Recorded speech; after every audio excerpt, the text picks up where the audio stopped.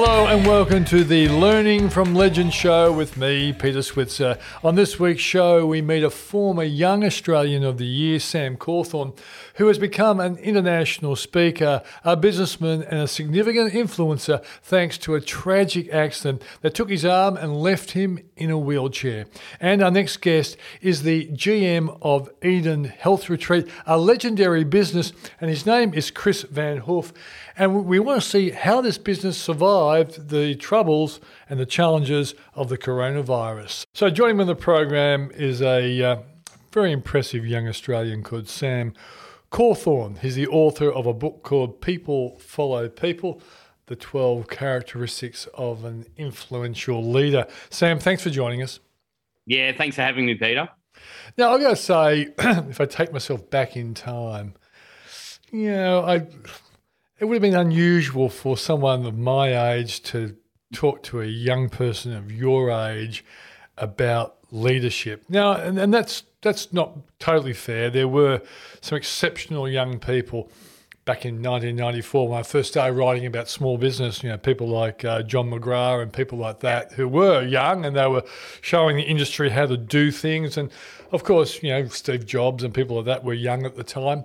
But I think in the age of influencers, like we never talked about influencers until your generation basically saw the important role of influencers, particularly on the internet. So it seems to me a very logical thing that I should be talking to a person of your age about influencers. So tell us about how influencers have influenced you.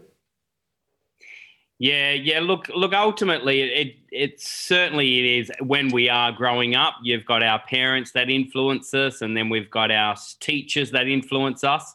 However, nowadays, as we all know, social media is now such a big part of business. It's such a big part of trends of culture and so on and so forth. But the most disappointing thing is that, particularly with this new generation that's coming through, the majority of influencers, that people that are actually, influencing business all the way through to, our young people are these young kids, makeup tutorials, or maybe, the skimpy clothing, not wearing a lot of clothing. And I suppose my mission now, and particularly with this book, is to teach influencers in general how they can have the characteristics of whether it's longevity, whether it's integrity, whether it is storytelling, all the like. But I've got 3 teenage kids, and mate, I'm pretty worried about what they're focused on at the moment with their influencers online. Yeah. So Sam, when did you win the award as Young Australian of the Year? Look, this was back in 2009. I had a massive car accident. I lost my arm, wrecked my leg. And then ultimately a lot of people then asked me to share my story. And I suppose the rest is history. I've now spoken in over 40 countries. I've written 10 books. Now I'm in my 40s, and I've got about 5 or 6 businesses all around the world. And I oversee a team of about 90 people, including about 40 volunteers that all volunteer for me full time. And ultimately now we teach other people how they can be better influencers in the workplace, in the marketplace. So tell us about the businesses. What's the core business that generates the most important amount of revenue? Yeah, so I run a company called Speakers Institute. Our head office is down at the Rocks here in Sydney. And ultimately, we're a training organisation, and we teach everything from managers, leaders, executives, all the way through to solopreneurs and entrepreneurs, how they can communicate more effectively, whether it is presenting skills, storytelling skills, and then all the way through to how to write online or the like. So ultimately, how to win people's attention through written or verbal communication. For people who missed your story, what was the nature of the accident, which then generated in interest in the stories that you told out of that tragic episode in your life? Yeah. Look, ideally, obviously I now live with a disability. I've only got one arm and I got a wrecked leg that doesn't work at all. I'd like to say it was a big shark attack or a crocodile attack, but the bottom line is it was just simply a car accident. But one thing I found is after that journey, I realized that people are inspired through real life stories, whether it is, a story of resilience, a story of overcoming adversity. And I just learned how to share my story in a really powerful way. And so just first of all started talking in schools and the kids loved it. And then all of a sudden talking at corporate conferences, like an opening keynote or a closing keynote, more around inspiration and so on and so forth. But, us human beings, we're hardwired through narrative. We're hardwired through stories. And when there's a great story, we tend to be inspired by it. Okay, so let's be graphic about this. You lost your arm and your leg was, pretty well useless as you've described it. Did it initially have a very negative effect on you, and then you found a way to overcome that negativity and then to find opportunity in your threat? Yeah, crisis certainly does create opportunity. You're right. And so, ultimately, I was driving along. It was a 206-kilometre head-on collision with a semi-trailer truck. It was my fault. I fell asleep behind the wheel and I veered over the other side of the road. So my right arm was ripped off just above the elbow. My entire right side of my body completely shattered from broken ribs all the way through to punctured kidney, collapsed lungs. My hip was cracked. My entire right leg was intertwined with the car. And so it took them a while to cut me out of the car. Actually, they had to resuscitate me initially because my heart stopped for about a minute, I was told. Yeah, I can imagine and on life support for a week, in hospital for 5 months, in a wheelchair for a year. So, it was a pretty difficult journey, to say the least. There were times when I did want to give up. There were times when, I just simply wanted to end it. But I think the biggest thing that helped me get through it was my kids. It gave me a reason to fight, gave me a reason to live. And certainly then I wanted to then go out there and influence other people through my story. How old were you at the time? I was 26 years old at the time. So, it was 15 years ago. I'm now 41. And how old were your kids? So I had a 4-year-old girl, and then I had a little 1.5-year-old girl. It must actually. I then had a son about 18 months after. It was quite interesting because my surgeon, he goes, "Sam, you lost a lot of things in the car accident, but it's a good thing something still works." Yeah, but your wife must have been a hero to live through that sort of experience. Like a 4 and a 1.5-year-old, is like terrorism on steroids, and then you come home in a wheelchair. So she must have been a bit of a hero in her own right. Yeah, I met my wife at high school down in Tasmania. So we were born and raised down there. We've now been together for 25 years. But, mate, she's been a rock star. The amazing way how she was really steadfast there in the family unit. I mean, obviously then I got all this attention. I won the Young Australian of the Year, a few other things back then. And so I got all this attention, but, and so she obviously, she needed a little emotional, mental support. But, she's amazing. So what did you do to draw attention to the fact that the board that selects the Australian of the Year and the Young Australian of the Year, what did you think they identified as your greatest contribution? Yeah. So ultimately, after my car accident, there was a little bit of media down there in Tassie, et cetera, about this guy. He's on life support. They don't think he's going to make it, et cetera. And then 12 months later, I'm in a wheelchair, dedicating leaving my full-time job and just simply going into schools and sharing my story.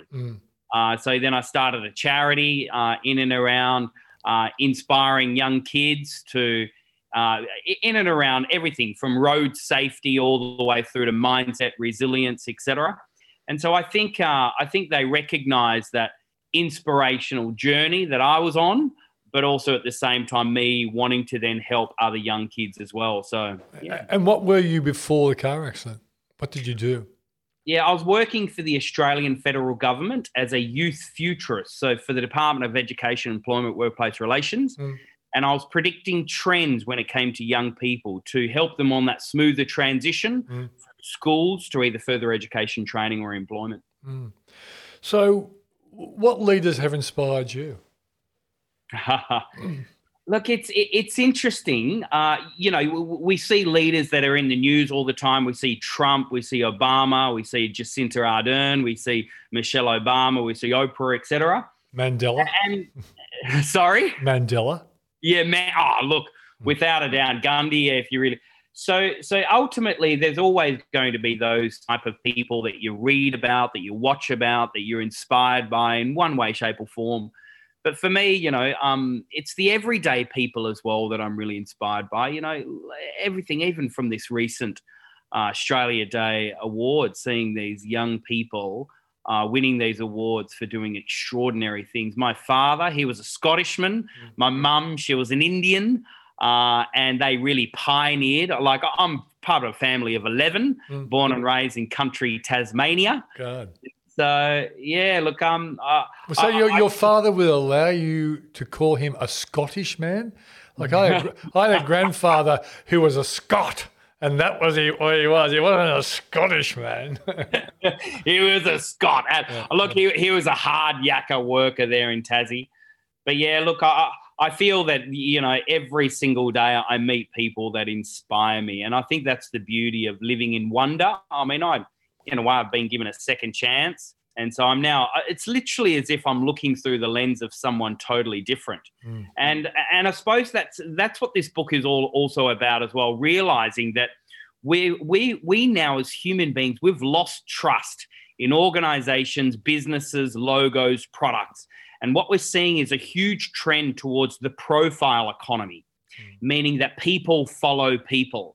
And nowadays, if you look at most content that is consumed online, more than 96% of content that is consumed online is from an individual.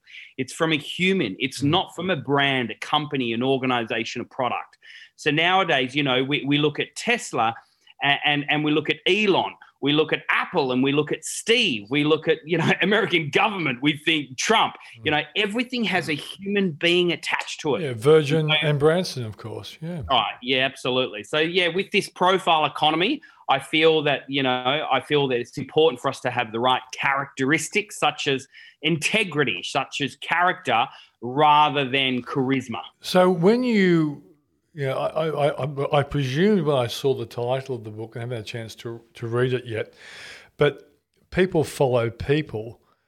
Did you identify people who were worthy of being followed? Or did you, well, that's probably the key question. Did you identify people who were really worthy of being followed? Yeah, so it started about a year and a half ago, this book, where I spoke for the United Nations. And 4,000 people in the audience. And straight afterwards, they actually then did a Q&A. And they were asking me about the future of influence. Because ultimately, what a lot of people look at the word influence is, in a way, someone showing off their boobs, or alternatively, someone doing makeup tutorials. But I believe, there's a shift when it does come to influence, where people are now looking for positive influence, positive voices, and longevity in an influencer as well. And so ultimately, I believe that there are true characteristics, if you want to be an influencer, that's going to make you be an influencer worth following. Because I think, us Australians, and excuse the pun, we've got big bullshitter meters. And so ultimately, we want to make sure that we're going to follow someone that is worth following, someone that's got depth of character, someone that's got credibility behind them. And you started off this interview, whether it's someone old or if it's someone young, but what we want to see someone that's actually had fruit, someone that's, and ultimately is someone that is worth following, whatever it is. And that's, I think, what you've obviously built there as well, Peter. Yeah, thanks, mate. I guess, deep down, that's what you always wanted to do, particularly I don't know whether you started off as a teacher, but I did start off as a teacher, and you realise that you are an influencer. And so I brought to the media a goal to educate rather than just to tell news stories. I wanted to actually educate people about the key issues around those news stories.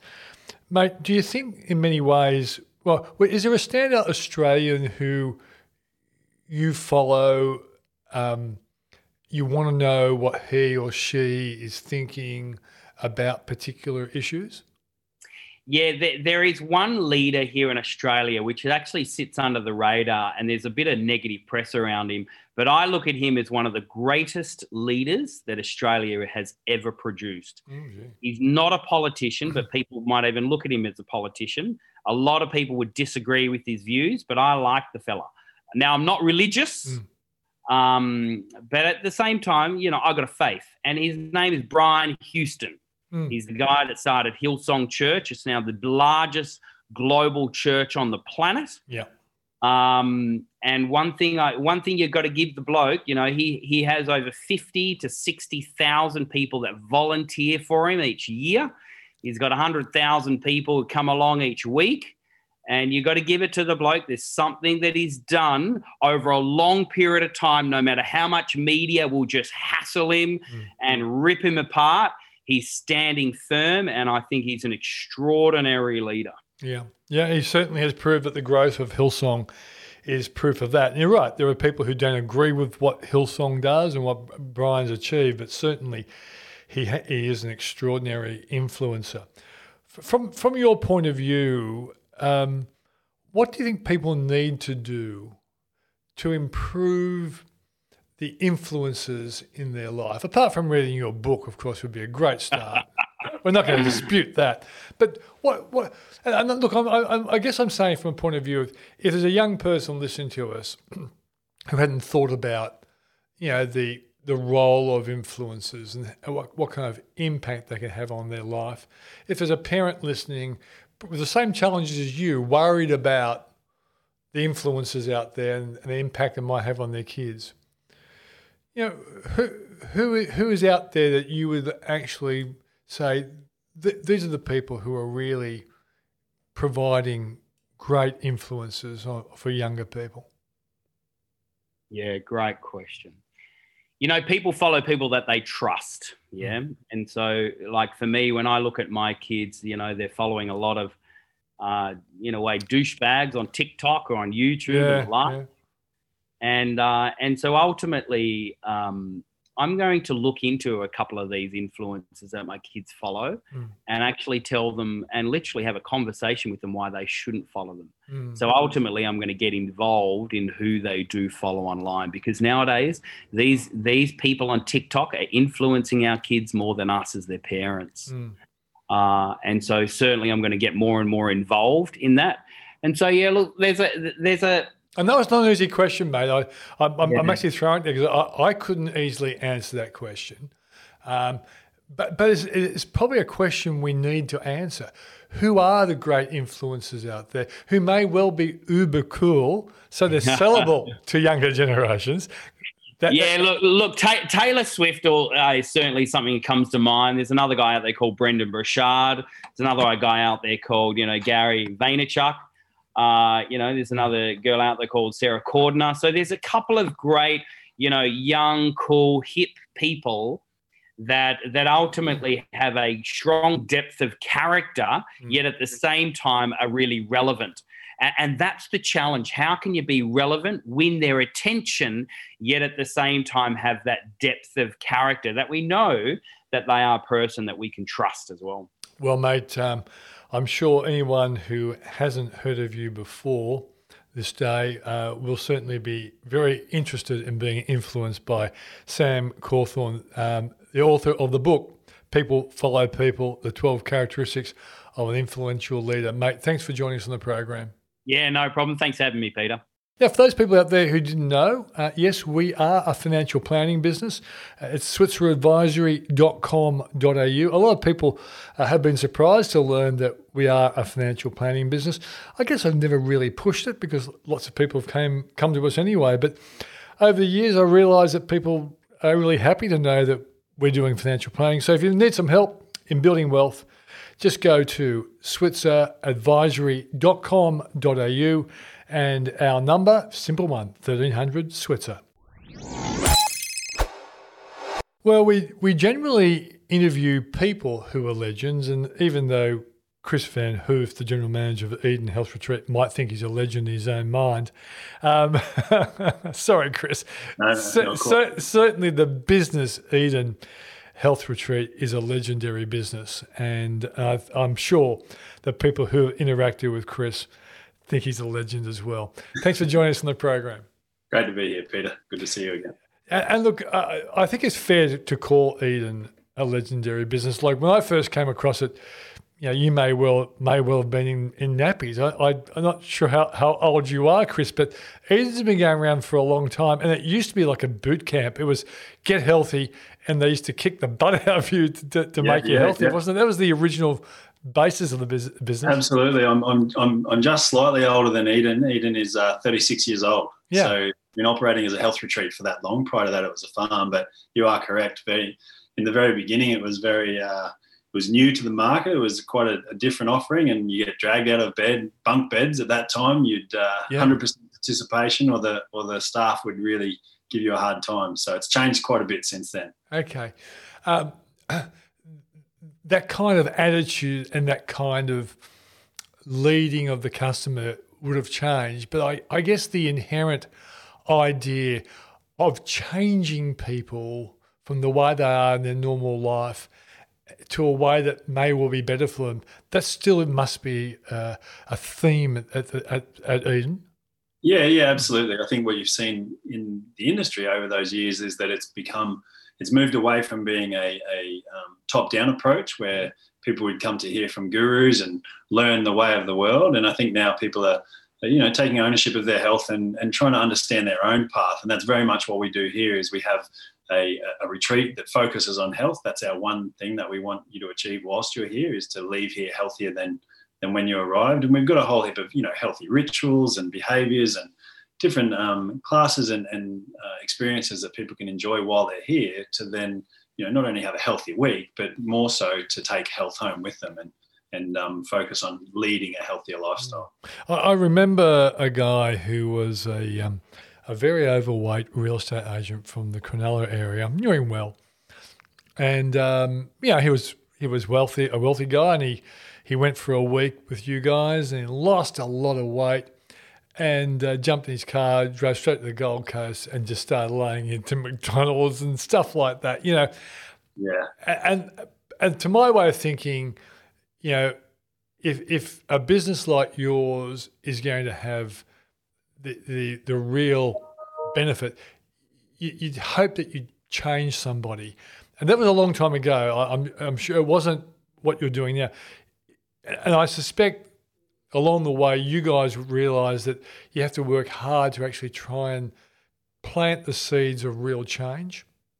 Yeah, I mean, change mentality is definitely such a big part of our offering still. But I also think that it's also the opportunity to disconnect, to really switch off. And you mentioned the gentleman who came to lose weight. What we've seen over that time is that people are less focused on the physical image of losing weight. And in this day and age, people, they love being here because they get to connect with nature. They get to step away from their mobile phones. They get to really leave here with a sense of purpose, and also a sense of mental well-being, which is probably more prevalent these days than the physical well-being. They go hand in hand, but the look on people's faces and the comments that we get of the feeling that they have when they leave Eden is it's all about, hey, I say it all the time, the hamster in the head sort of seems to slow down on the wheel a little bit, which is nice. Yeah. It seems to me that that's the kind of message, that's the kind of gift that can be a little bit longer enduring than the gift that my real estate mate got. If he's headed straight to McDonald's, that's not going to last too long at all. But no. There's a 2-week period after the retreat where people will continue to reflect back on what they felt like and the lessons they learned and the connections that they made. So it's a long-lasting experience. And one thing I've noticed in society, when it comes to treating people for either physical or mental challenges, the M word, meditation, has become such a big thing. And I presume that's something that you guys encourage? It is, yeah. We try and take that back a notch, because meditation can be such a powerful word, and a lot of people might be a little bit intimidated by that. You know, you and I might meditate completely differently. You might want to head out for a run or a walk on the beach or connect with your family in some way whatsoever. And so that's essentially how we frame it. And then, you know, we give people the opportunity to go as deep or as shallow as they like into that practice. But definitely, you know, the ability to push pause and to stop and to try and slow the brain down and slow the body down, and just to connect with how you're feeling and connect with your surrounds is a really healthy practice. Yeah, I must admit, when I've done some investigation into meditation, because a lot of the people I've been interviewing, they say it's been really important for their success that they've got involved in meditation. And I've been fascinated. I think one definition I saw was, what wasn't necessarily a definition, but they saw that if, for example, you went for a walk in the forest and there was no man-made sounds around, and all you were hearing were birds and trees and twigs breaking, that's what the body really is in tune to actually want to hear. And the person who's raised it, that's like meditation. And when I read that, I instantly thought where I would be at my most meditative, and that would be walking along the beach or surfing, but surfing by myself with no one who wants to drop in on me and put pressure and fight for waves, or if there's sharks out there, that can ruin my meditation as well. But if I've got the situation where it's just like that, I'm totally relaxed with the world. Nice. We should chase that feeling. You know, that's the kind of thing that you should be trying to do as much of as you can. Yeah. I don't think you'll be able to surf by yourself up here on the Gold Coast. It just doesn't happen. No. That's a myth. But if you can find a break that's yours, then tuck in. Yeah, exactly right. So, what are, in a nutshell, if someone wanted to know what is a program at Eden, what is a typical program?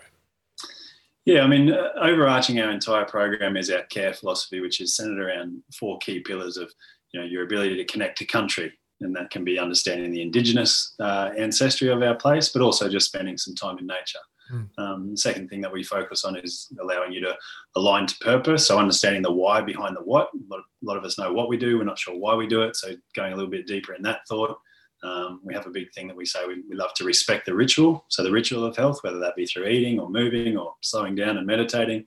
And then we like to give people the opportunity to have an experience that is really engineered to wherever they are in their lives at that time. So we pack a full day program with so many different options, whether that be, you know, waking up early in the morning and doing a yoga class before breakfast, or going on a bushwalk before breakfast, and then moving into something a little bit more active, whether that be boxing or a circuit class in the gym.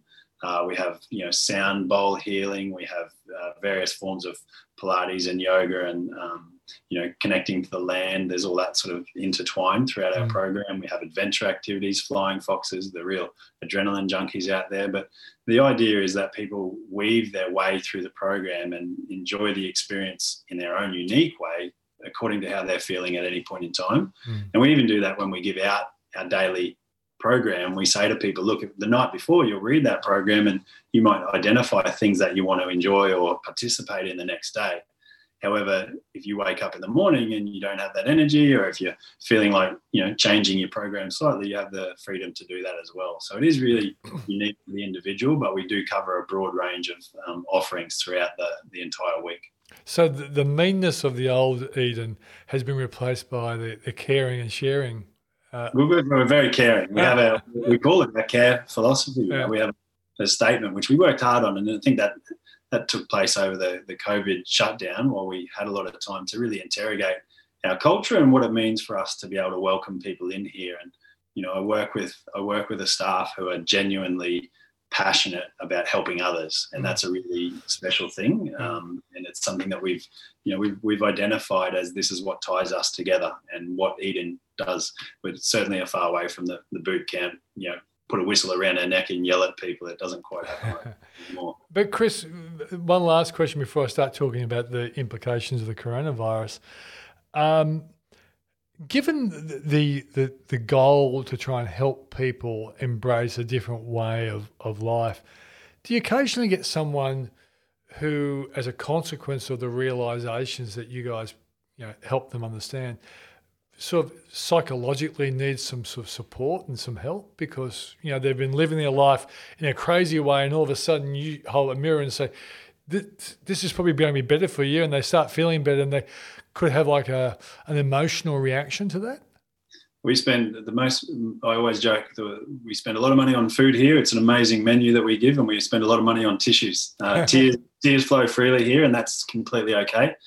It's part of the human emotional spectrum, and certainly that happens all the time, Peter, when people, they have a realization or they have a thought process, and that's the magic. That's where that magic happens. You get people who can actually really take long-term change away from this, because everyone can live like a monk for a week if you put the right conditions around them. We can all eat well and move well and speak well and think well for a week. But, on the larger picture in all of this is that we want people to have lasting effects of their time with us. And it's definitely part of that. We've got a fantastic team that can nurture them through wherever their emotional roller coaster takes them. Okay.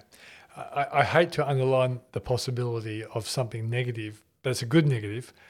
So I reckon you guys must have a real problem when someone actually does enjoy the week so much, they say, I want another week, and you haven't got any position for them to get another week.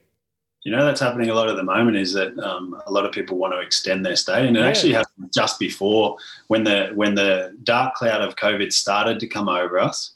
Everyone was rolling from week to week to week, and it was quite a fascinating thing to see, because they didn't want to go outside our gates and experience whatever the uncertainty was. It is, I think, the retreat industry in general and the health industry and wellbeing industry will have a boom ahead of us now for some time to come. Did you, as a consequence of closed borders, find that there were a lot of customers who couldn't come to you because basically they couldn't cross the border?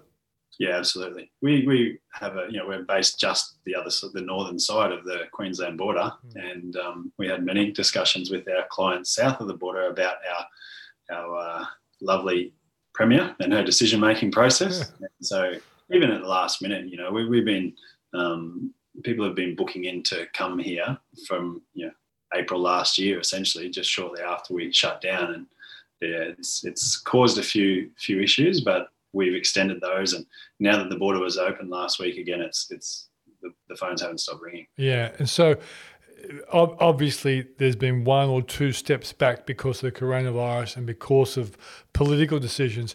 But do you think that the mentality of your existing and maybe more importantly the potential customer base has changed as a consequence of what the coronavirus delivered to the people of Australia? Yeah, I do. I definitely do. I think that it's naive to think that it wouldn't. And the focus that is now on people's health, and not only their health, Peter, it's also how they're prioritising certain aspects of their life, whether or not, where they're allocating their time, and also where they're allocating their money. And I don't see that as a negative at all. I do think that it's a very healthy process that we've been through to really, again, interrogate where we are and have that moment to stop and reflect. I see that the guests coming in now, and this is our third week since we've welcomed back guests, partly because of the corona and partly because of a big building project that we undertook. But the guests coming in here are they seem a little bit more settled. They seem very open to learning. They seem very, very aware of where they are and what they want to achieve. And they're having a great time, and they're taking with them a lot of the benefits of the week. Well, Chris, thanks for joining us. We hope you have a really good year. I'm hoping all Australian businesses have a good year, but certainly when you have a good year, a whole lot of Australians have a very good life. Thanks very much for joining us. Appreciate it. Great chatting to you, Peter. Well, that's the show for this week. Thanks for joining us. I look forward to catching up with you next week with another legend that we all can learn from. Quitting time!